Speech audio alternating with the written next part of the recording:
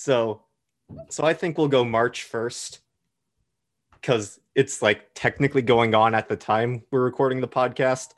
So, Justin, or do you want to? how dare you link into the American media trope? And I want you to start recording now so people get my rant about this. How dare you link into the American media trope of relegating Formula One and open wheel racing as less important than conventional sports? I am shocked and appalled, and I'll let you do it because I know it's what the people want. There we go. All right. We Welcome don't to have Just time. the Nick of Time. What's that? Welcome to Just in the Nick of Time, where we will have time for open-wheeled racing after we get past the March Madness, because this is March and this is mayhem, baby. I think that was an All-State tagline a couple of years ago, but here we are. It was. The March Madness commercials have been pretty good this year. I think they've been solid. I'm very happy that we've seen less of Charles Barkley, Samuel L. Jackson, and Spike Lee. Not because I don't enjoy those commercials, but because those commercials ran their course a good 3 years ago. Like they're still churning out new ones, but thank God the pandemic ran them out of ideas. So we're doing good there. Well, there's the weird one about is it Gloria Knight and the Pips where they sing Midnight Train to Georgia? Yes. It's like great song. Always happy for some good Gloria Knight content. It's Gladys Knight. Gladys Knight. I'm sorry. I don't know my R&B as well as I should have. My girlfriend does a trivia thing at her college and they did Motown and I thought I knew Motown and then I did not when she asked me the question she had to write for it. So Gladys Knight, the third place finisher in the bee costume on season 1 of The Masked Singer. You know, I do like that The Masked Singer has realized they should put real singers in masks and not just like Terry Bradshaw looking like a fun moose. You know what I mean? That's an upgrade. I've still never seen The Masked Singer, but their commercials have gotten better. All you really need to watch are just the reveals on YouTube just to see who said yes to them.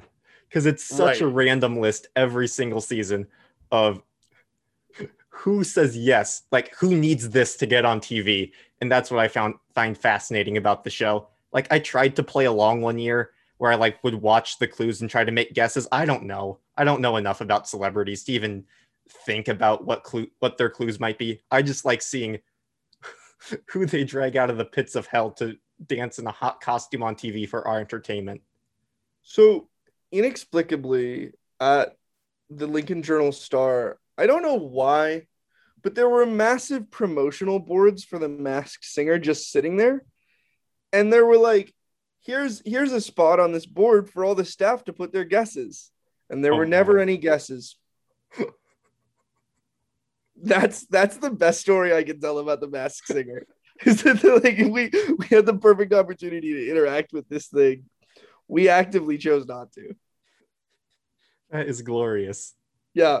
I have no idea how it got into the newsroom, who brought it there, if it was like a corporate thing of like they wanted to advertise. Like I have no idea why it was there, but it was, and it freaked me out every time I left at night because it was like there was like a little spot at the base of this thing to put guesses on weeks, but at the top of this structure was just a massive like cardboard cutout of one of their freakish creations. Oh, which one was it?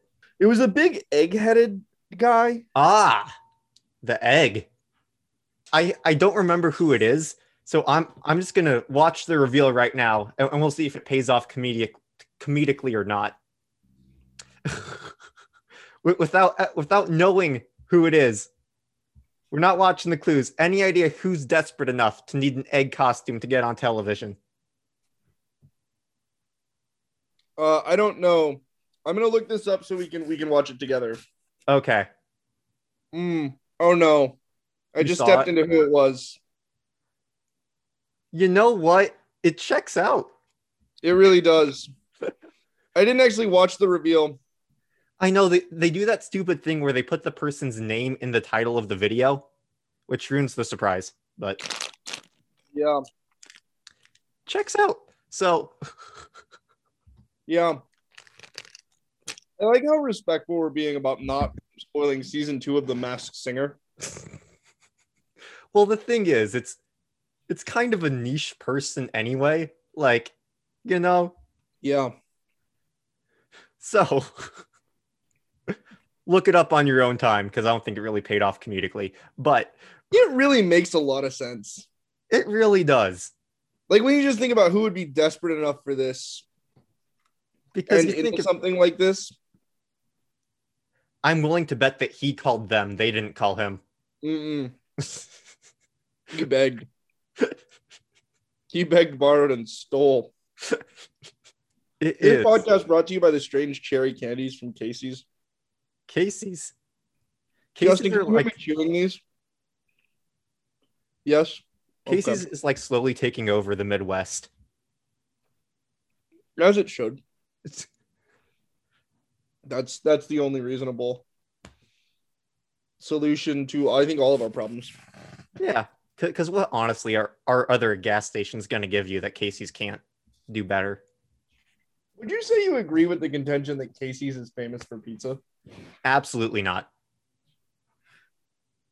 Here's why I think it rings true. If I just say the words gas station, what gas station do you think of? You stop because there's one right I think outside of my work. You Stop's great. I think of Getting Split because it's the best name. Wow, Florida State's running away with this. They are. I think they can give Michigan a run for their money in the next round. But again, I've already established that I have known nothing about how this is going to play out so far. I just have no faith in Michigan. I don't You, either. know, you might take that to mean Michigan the team, and I actually just mean Michigan the state. No faith in anything from Michigan. I have mad faith in the Michigan Yoopers, listeners, though. feel free to at me. What's up? I have mad faith in the Yoopers, though. Where are the Yoopers from? The Upper Peninsula of Michigan. The fact that That's Canada. No, Nope. I love That's America. Canada. That's technically Canada. Like, there's this part in Washington that you can literally only get to by driving through Canada. It's hilarious that America has like these random places that we just are like, hey, this is ours now. Well, what I remember hearing once is that like things were pretty chill until like the 1980s. And then the Reagan administration and the Bush administration like super tightened borders everywhere. Not just like the one you'd expect, but also Canada. And so it becomes really hard for some of these people because it's like cut off from the rest of the United States. So they have to go through customs because there's a hard border now. So yeah, fun times. I'm hoping USC beats Kansas because who isn't? I was so ready for Kansas to lose to Jonah Hill and his awkward looking brother on Eastern Washington's basketball team. They were down like 10 in the first half, and yet Kansas came back to win because there is no joy allowed in the world. But yeah, so walk us through your thoughts so far, Justin, and then I'll add a little addendum, and we can just kind of call March Madness covered. Yes. All right. As I think you can gather from the opinions I've spoused on this show, I am absolutely the person who watches March Madness for the first 2 days of the tournament, where we can see the highest seeds possible try to win the games. Like, I am all about the upset. What I do before March Madness is I follow like the top of college basketball. Like, I check scores. I'll watch it if there's nothing else that grabs my attention on and I have time to watch something on live network television. But what I really get passionate about is 2 weeks before the tournament, when all these small conferences like the Summit Leagues and the Northeast Conference have their tournaments, and I just binge watch those and I pick like half of the winners of those conferences to win their first round games. I had Winthrop in the Elite Eight this year because they were 25-1 and a 12 seed, and I felt that was very disrespectful. They lost in the first round, but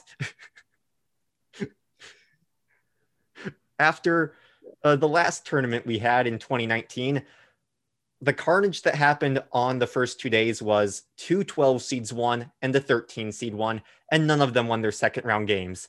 This year, we had a 12 seed, two 13 seeds, a 14 and a 15, all advanced to the second round. And I am 100% here for all of that, even if it's not the 15 seed I predicted.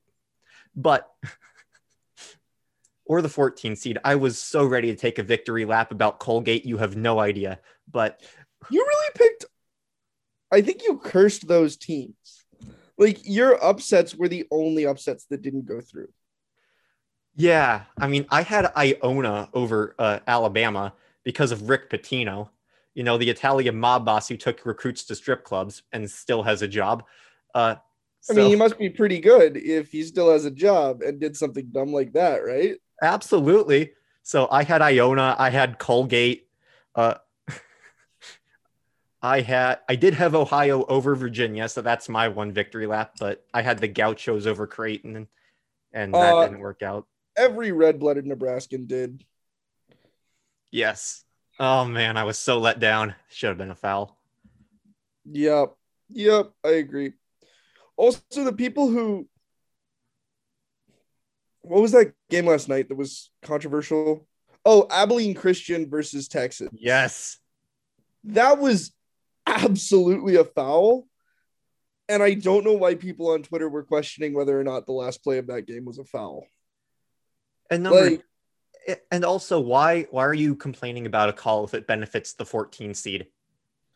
Because you're a Texas fan. I think that was or because you're like a Big 12 reporter who feels the need to support the Big 12. Because let's be real, Power Fives are having a rough go of it.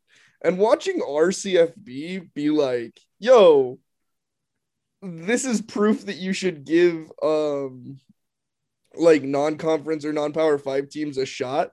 Like, I actually think that's a fairly compelling argument. Yes, because imagine if from the whole like men's college basketball field, they only picked 4 teams. Oh, it would have been terrible. Yeah. Like, I mean, I get that basketball is, a different sport than football, but like, here's the thing about the NCAA tournament. If you look at like other NCAA sports, specifically like the Olympic sports and like the lesser known stuff, heck, I just covered the NCAA wrestling tournament. There was a number 32 seed who was wrestling on day 3 of that tournament.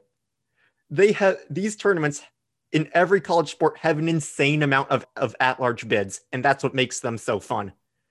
Like, there is no reason that we need 68 teams to determine the best team, but it is so fun that we do.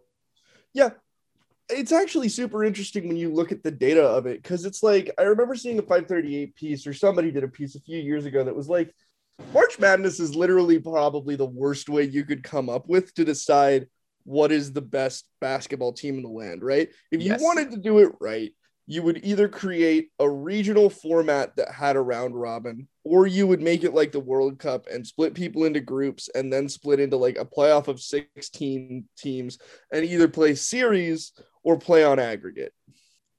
I think aggregate could be super interesting in basketball. Like, can you imagine aggregating scores from 2 games and whoever's ahead after 2 games wins? Like, that would be pretty cool. I would love to see garbage time basketball become intensely meaningful for like reasons that aren't gambling related. So that would be fun. But yeah. So you mentioned how you're the guy who watches for the first 2 days of the tournament. Yes. And while I enjoy that, longtime listeners of the podcast will know that I am a storylines guy, right? Like, that is far more compelling to me than actually following every single dribble of every single game and like breaking down the analytics. Like, that stuff can be fun and interesting, but what I'm really here for is like, okay, call me when these teams get into the Elite Eight and get into the Final Four. Then I'm fascinated. Oral Roberts, I think, has become, and I know we have a little side tangent planned on Oral Roberts, but like, their storyline is fascinating to me. Oh, absolutely. And if they can win another game, which I think they can. It's not like that's the weirdest thing about having so many low seeds break through is like we just watched Abilene Christian play UCLA. Yes. No one prepared for this eventuality. Nobody thought what a UCLA team might look like against an Abilene Christian team. Who the hell knows how to adjudicate an 11 seed versus a 14 seed? We never see it. Dude, Abilene Christian, as somebody who's like tangentially connected to Abilene, that school was like a glorified community college. And to see that tiny little D2 school, Lil Abilene Christian, get their first tournament win before Nebraska is both depressing and hilarious. But the fact that they did it against Texas, and I just know how pissed Texas fans, and specifically like Texas boosters, are about that little Abilene Christian. Like, imagine people in Abilene surrounded by Texas fans. Like, those Texas fans will never hear the end of this. I did see a really, really funny tweet that was like, gee, I bet none of these Abilene Christian fans cheer for Texas football. No. I mean, no, I'm saying that's inevitable. Like, of course they do. And so it's like super funny because it's a lot like J-Skers for me. Mm-hmm. Like, you've got a basketball school and a football school, which I think is reasonable. But when they're like in the same state and basketball rivals, you know, I also think you mentioned, and Creighton has just gone to the Sweet 16 and they're singing this tale of how, like, you know, what a Cinderella they are for making it that far. That's not a Cinderella at all. No. You beat what? You beat a 12 seed because you were a 5 seed. You should have lost to the 12 seed if they called a foul on that last layup. Yep. And then today they beat who? 13 seed Ohio. They wrecked the dreams because I think, like, if you wanted the good story Cinderella, like if you wanted the team, the Cinderella that you felt compelled to root for, it was this Ohio team. You know, their point guard, Jalen Preston, having the tournament run of his life after the death of his mother is like, you know, the stuff movies are made of, you know? Exactly. If we were going to get a Hoosiers out of this tournament, it was going to be that. Yes. But no, it's Creighton and they don't like fun. Exactly. So I don't really know what else to say about this tournament other than, golly, it's fun. And I think the people who are looking, the more deeply you look into this at this point, and more importantly, the more tied you are to your bracket at this point, the less fun you're going to have, right? How can anybody still care about their bracket at this point? I don't know. Had a 15 seed, a 12 seed, and an 8 seed punch their tickets to the Sweet 16. Yeah.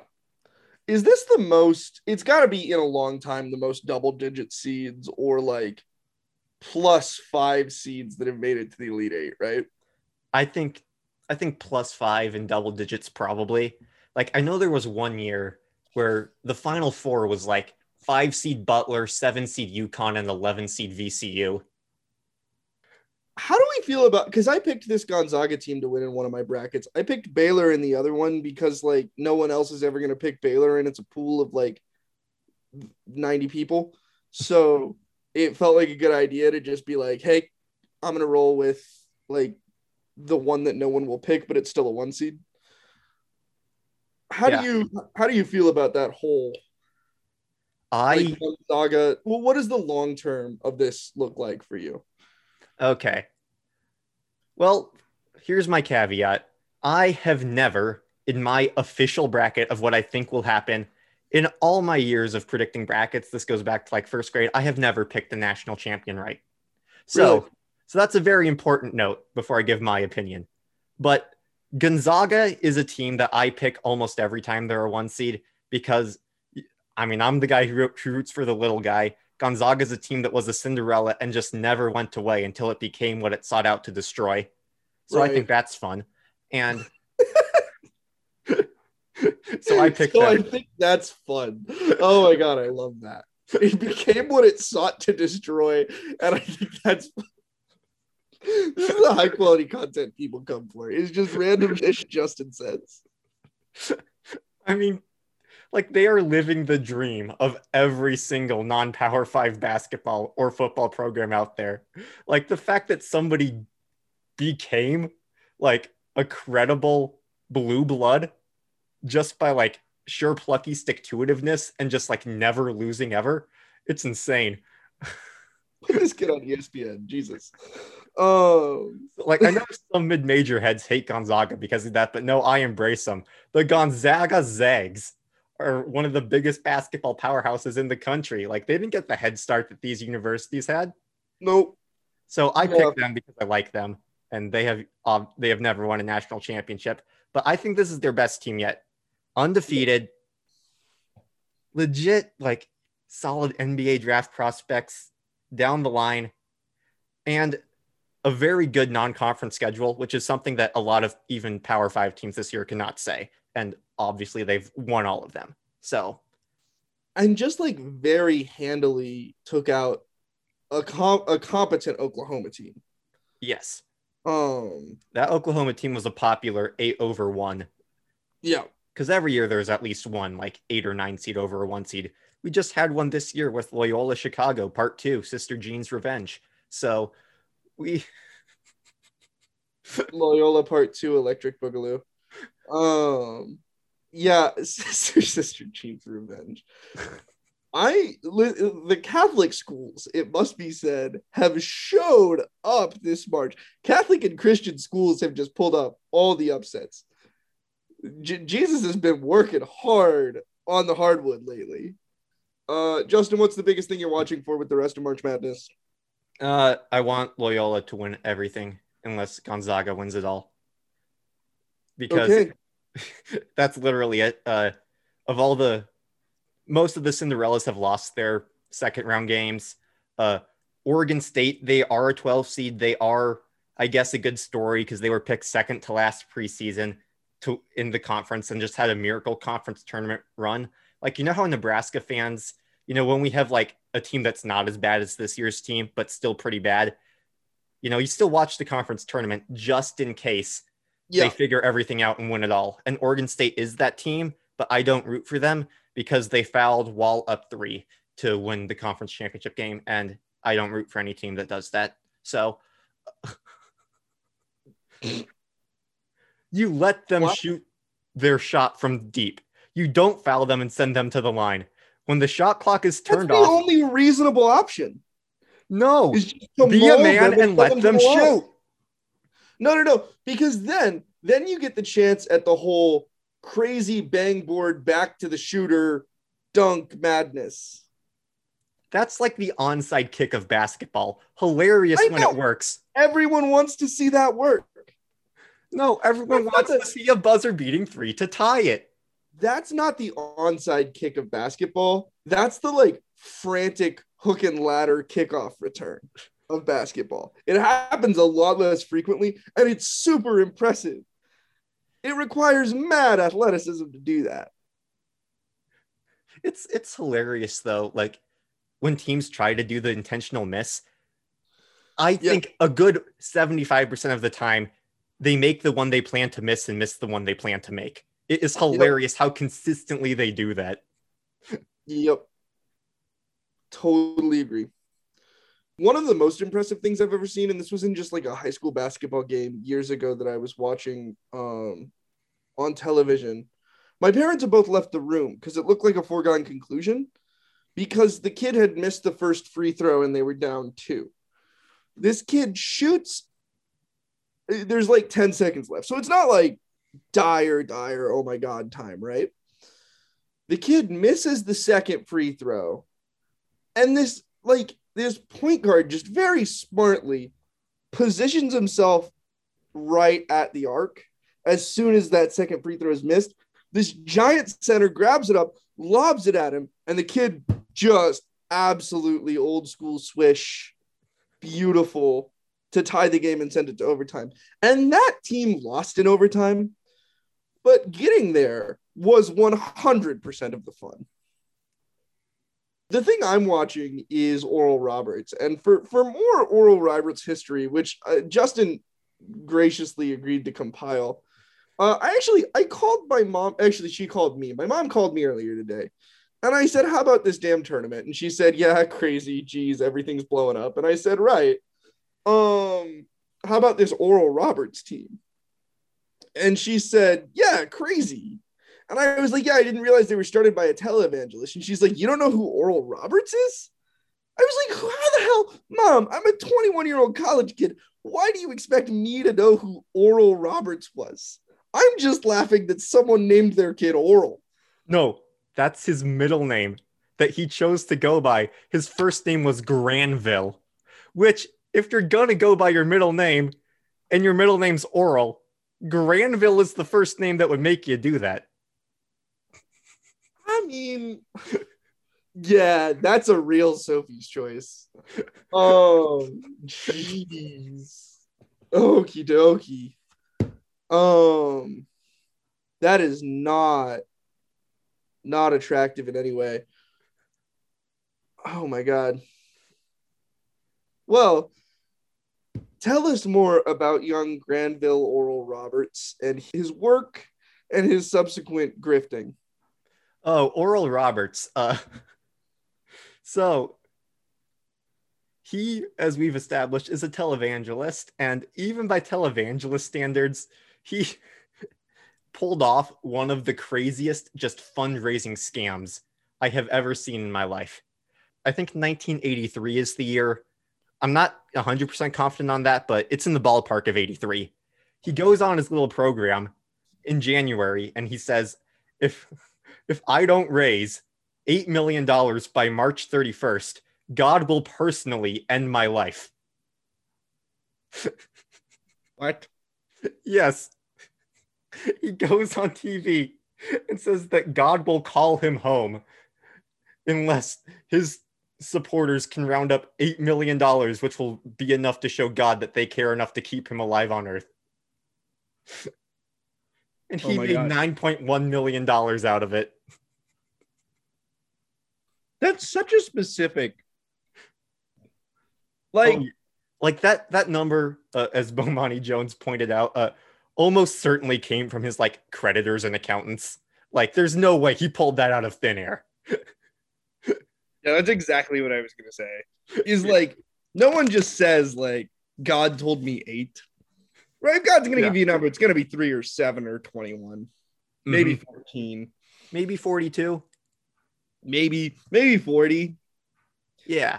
But even God realizes that $40 million is too much to ask. Yep. Or 49, because that's 7 times 7. Yes.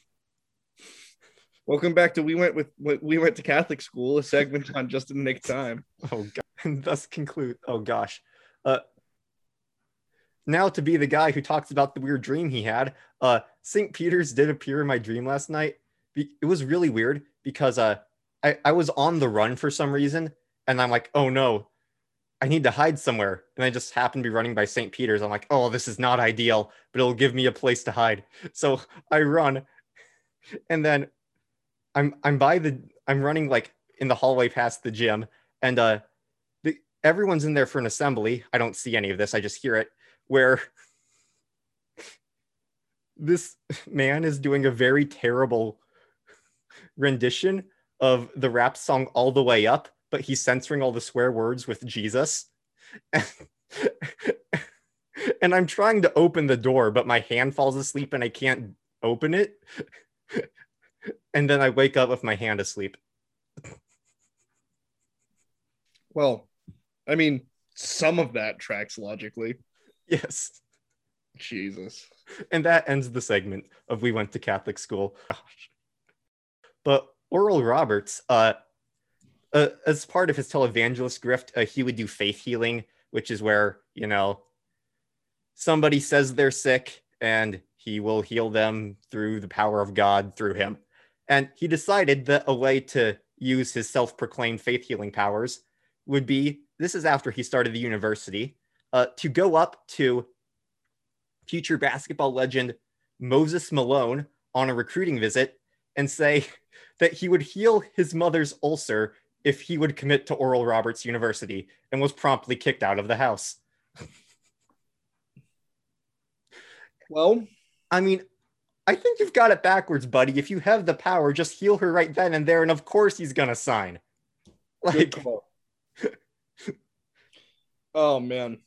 And now, Well, 12 years later, after his death, his university has a basketball team good enough to beat Ohio State and Florida. And they're a really fun team. I take umbrage with that. I take umbrage with the idea that they're good enough to beat Ohio State and Florida. No, they're not. They're just getting mad lucky. No, Max Osmus is a legitimately NBA caliber player who just slipped by so many people. I don't disagree. Osmus is really good.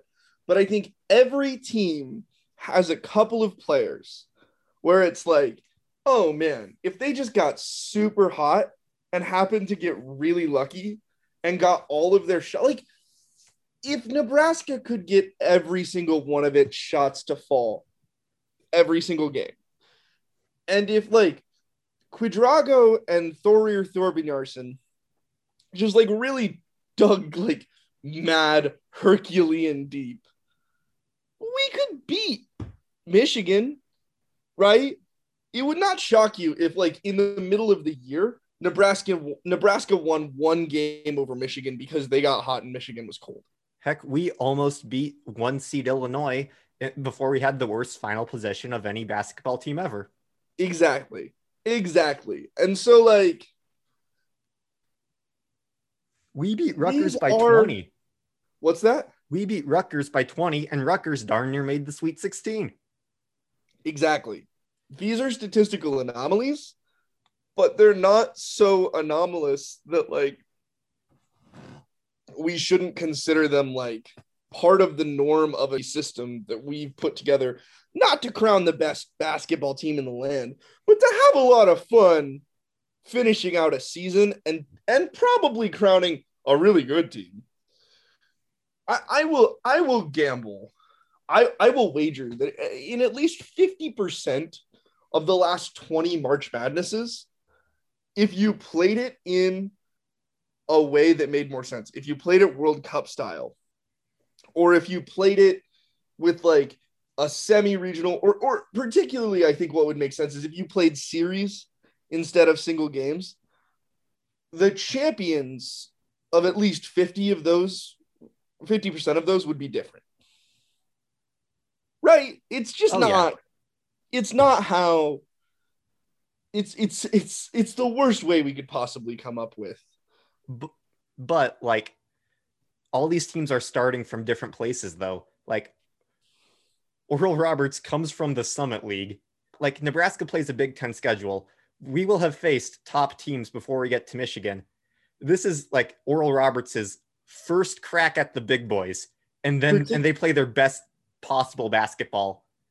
Like it's still insane that a team like that can do that. Totally crazy, not taking away from what Oral Roberts is doing. I'm just saying that people are like, wow, or the system at Oral Roberts must be so good. It's like, well, there's probably some of that, but let's not deny that like a lot of it is luck. A lot of the reason is like seeding sucked this year. I think this point, we're all looking around and saying to ourselves, like, Oral Roberts was almost certainly 8 seed caliber. Oh, yeah. Like, I watched them in the Summit League tourney. I would have picked them in the first round because I just loved Osmus so much. Had they not been a 15 seed up against Ohio State, who was looking really good at that point. Looked really good. But here's the other thing. We didn't see, because of COVID, we didn't see nearly enough cross-conference competition. No, not at all. Which I mean, were the Big Ten teams weren't allowed to play anyone outside the conference, right? Oh, I think we like dipped our toes in it. I think there still was the Big Ten ACC challenge. Nebraska played Doane, you know? Right. But nothing meaningful enough where you could say this conference as a whole has a resume against this conference as a whole. No, nothing like that, no. Right. Wow. USC is just tearing through Kansas right now. We'll see if that stands, but that's fun. The Pac-12 might be the best conference in basketball. I Okay, swear to God. question though. Is it? Or is it getting lucky? Or is it, here's an interesting thing. In a COVID season, the Big Ten had a lot of COVID problems and thus forced a lot of teams like Nebraska would have won more games if it weren't for its COVID issues, right? If Yeah. we hadn't had to condense the schedule so much, if we hadn't had to work the hell out of the guys, is it possible that because the Pac 12 universities have been like, I think throughout the season in all collegiate sports and just in the news, you're hearing a lot less about COVID issues in the Pac 12 than you are in the Big 10 and the Big 12 and the Big East and the Summit and whatever, right? Mm-hmm. Also, not for nothing, but like when you told me Oregon didn't have to play VCU, Yeah. that would have been a tough game. That would have been an exhausting game. And instead, they got to sit back and plan to play one of two teams. And it was Iowa against Grand Canyon. Grand Canyon's like an online school that has a basketball team. So right. So you can pretty well expect to play Iowa. So instead of stressing yourself out and having to play VCU, you now get a day off, which in this tournament, everything's so packed together. That's a huge advantage. And you get to prep for Iowa for 24 more hours than you would have gotten regularly. That's a massive, massive advantage. And yeah, they showed it. They won by like 20. Exactly. I think that Oregon was probably underseeded. Yes. And like could have beaten Iowa without that. But part of the reason they looked so convincing was that extra time, right? Like this little rant is going to be posthumously called "There's a Method to the Madness." But what I'm saying is like people sit back and they're like, this is unexplainable. And that's what makes it fun. And I contend that no, this is all perfectly explainable when you just kind of sit back and think about it. Like, and yes, of course, I'm coming with the benefit of hindsight. No, of course, I did not pick Oral Roberts to beat Ohio State. But when you look back and you think about that theory of the case, it's like, I don't know if there was any way for us to see it. But when you watch how it played out, nothing was like, oh, some true act of God happened, right? It's also like the psychology of March Madness is interesting because we numerate teams so distinctly, right? And we have these thoughts of like, oh, there's always a 10/7. Sometimes there's a 15/2, but no one's ever going to pick it because it's so unlikely that you pick the right one. Yeah, and like I only picked one, even though I liked multiple 15 seeds because there's no way there's going to be two. Oh, nope. And the cost benefit analysis of picking against a 2 seed is so in favor of just picking the 2 seed and moving on, which was correct 3 out of 4 times this time and is usually correct 4 out of 4 times, right? We've got something that must be like a plus 90% correct rate of picking 2 seeds, right? Yes. There was that one year where 2 15 seeds won, but other than that anomaly. Yeah. Also, like, what March Madness is really bad at is crowning an eventual champion. What it's really very good at is picking the best 64 to 68 teams and being like, these are all of the teams who could possibly deserve a shot. Right. There was a lot of talk about like Duke, if whether or not Duke would just get slid in there as a 16 seed just to see what happens. And while I think that would have been like interesting on a thought experiment level, I would not say Oral Roberts wouldn't beat Duke right now. Yeah. Right. I would definitely put money on Oral Roberts. But still, even with that thing, there's still like mid-majors getting screwed just because their conference has the reputation of a one-bid league. Like if you tear through your conference the entire season, but just have an off night in your conference tournament and you play in like the Colonial Athletic Conference, no one's going to look at you for the tournament, even if you're like 24-2, if one of your losses just happened to be at the wrong time. Right. And so it's weird. I think it's going to be interesting to see if this trend, which I think we've seen a little bit of in the last few years, right? Loyola Chicago is a testament to Power Fives not only not having not being sure that the champion's going to come from a Power Five is like a standard philosophy now, right? Yes. But I think we might want to sit back and ask ourselves, like, if I just give you generic Big East team against generic Big Ten team, who are you really picking though? Yeah. Because like Syracuse and what's a mid tier? Syracuse and Iowa sure looks Syracuse right now. Mm-hmm. And so it's going to be interesting to see, like, is this a COVID thing where smaller schools who didn't have to craft their COVID policies around a lot of athletics seriously, basketball only schools, how much does it help Kansas that they don't care about their football team? Right? And teams like Duke and Kentucky this year, who had several star players opt out halfway through because, their teams were not like top tier contenders and they wanted to not risk their health playing unpaid basketball when they are almost certainly lottery picks. Yep. Right. I think one and dones are just not going to be a thing anymore. I think either the NBA is going to have to step in and be like, hey, this is a system so bad for our development that we don't want it to exist anymore. Or the NCAA is going to say, if you play 1 year, you play 3. The NBA has already dipped their toe in that water with the new NBA G League team, just an NBA-owned brand. It's not tied to a city or organization, called Ignite, which plays in the G League. And its primary function is to take kids out of high school who don't want to go to college and get them like professional basketball jobs right away and a year to hone their skills against players who are borderline NBA caliber. Right. Which probably makes it makes the NCAA product a lot less awesome. But wow, USC is really pulling away here. Damn. Oh.